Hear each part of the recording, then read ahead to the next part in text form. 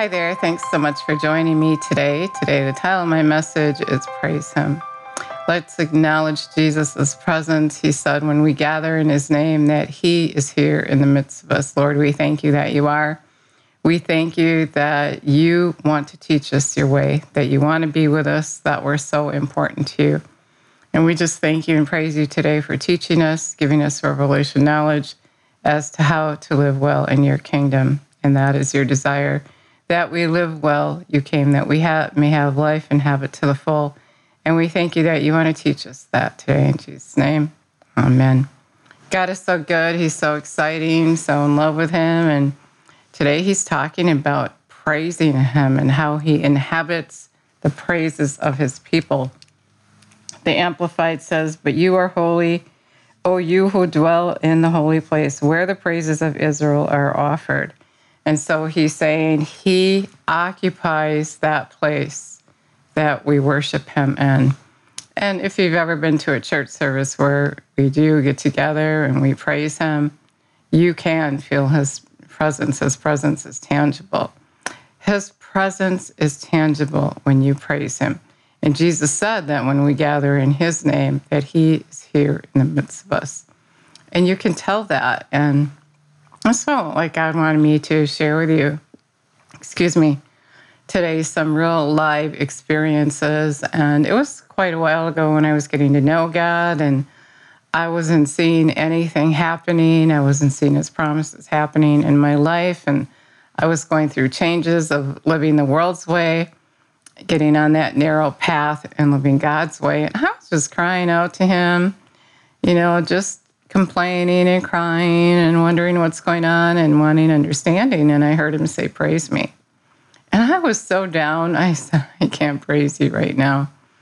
And I did anyway. I praised him, and I praised him so much that all of a sudden I was happy. I was happy. And he started teaching me that when we praise him, there's so much he can do in that atmosphere. He comes, and there is so much that he can do. And before I go on to the other things I'm to share with you, I just want to say, too, that when you praise him for your answer ahead of time, when you haven't even had your answer yet and you praise him and thank him for it, that brings him to that place in your presence that you're praising him in. Every time you praise him, you have his attention, and he's looking to you. Because when you praise him, you're really saying you have faith in him. And so when you're praising him, even for an answer that you didn't get yet, you have faith in him. You're saying that you have faith.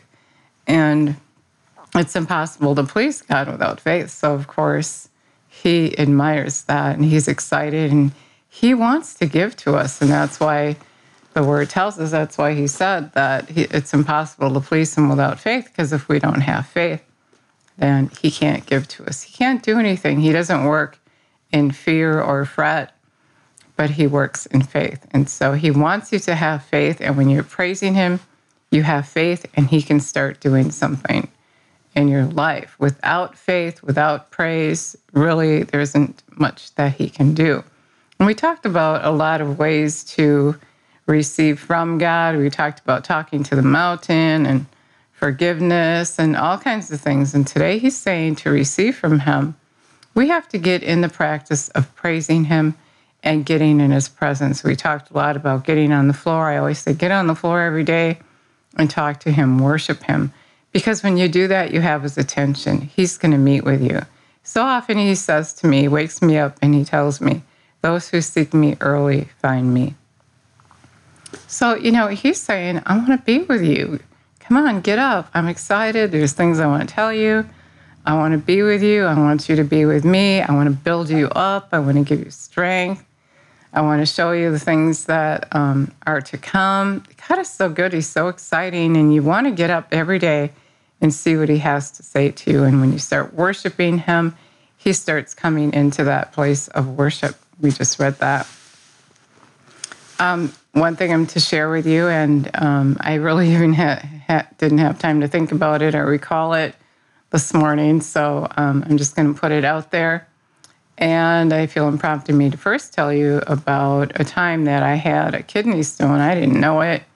And I went to the gym, and before I got on the treadmill, I used the restroom, and I had blood.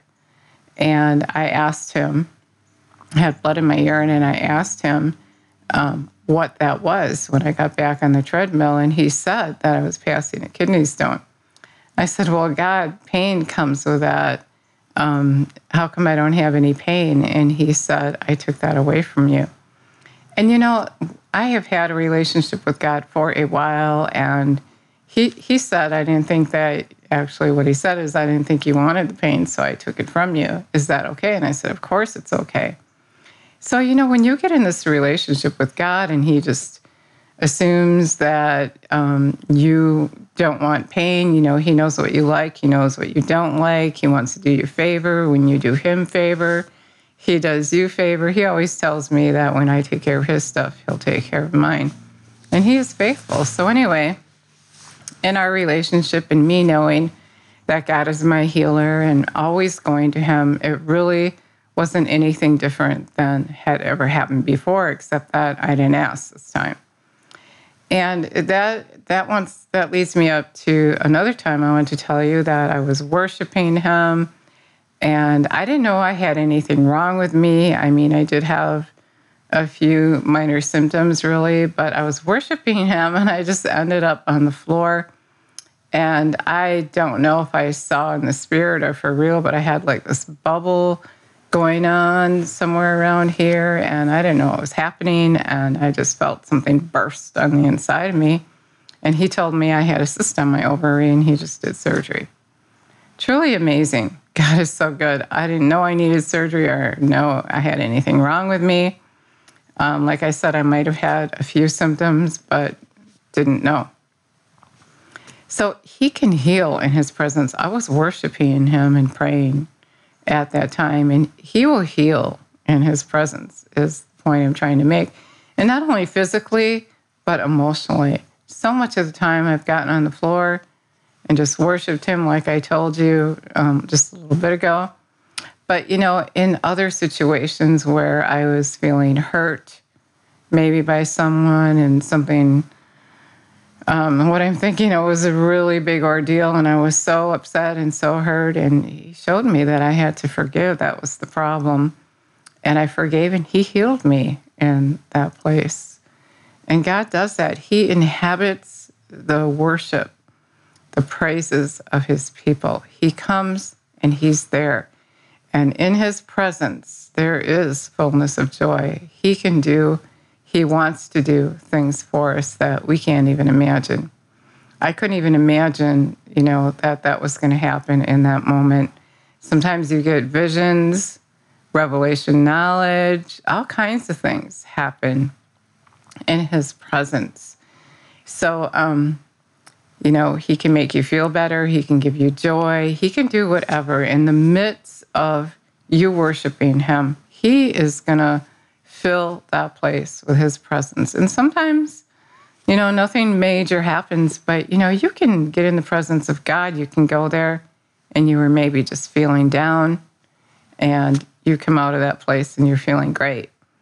And sometimes it's just nothing was said, you didn't hear anything, but you just knew he was there and he made you feel better.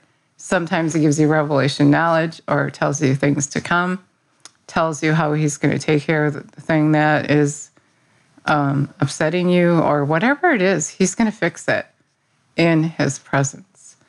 And so that was the word that I believe I was supposed to share with you today.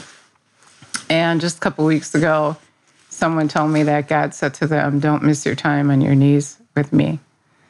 And that is what he wants me to say to you today. Don't miss that time, because in that time, he can do so much.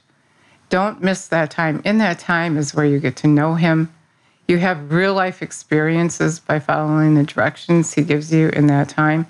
It's really a time where you keep on seeking and you keep on knocking. When you seek him as a vital necessity, you'll find him. And so when you get up early, he said, those who seek me early find me. And you're just there, you're just saying, Lord, I'm here. I want to worship you. I want to seek your way of doing and being right. I want to live in your kingdom right here on the earth. I want to be a witness for you. I want to honor you by doing things your way. You're going to find him. If you have no other ulterior motive and you're just totally relying on him, which actually makes me think of these next few verses. It says, our fathers trusted in you. They trusted, leaned, and relied on you and were confident, and you delivered them. They cried to you, and they were delivered. They trusted in, leaned in, confidently relied on you, and were not ashamed or confounded or disappointed.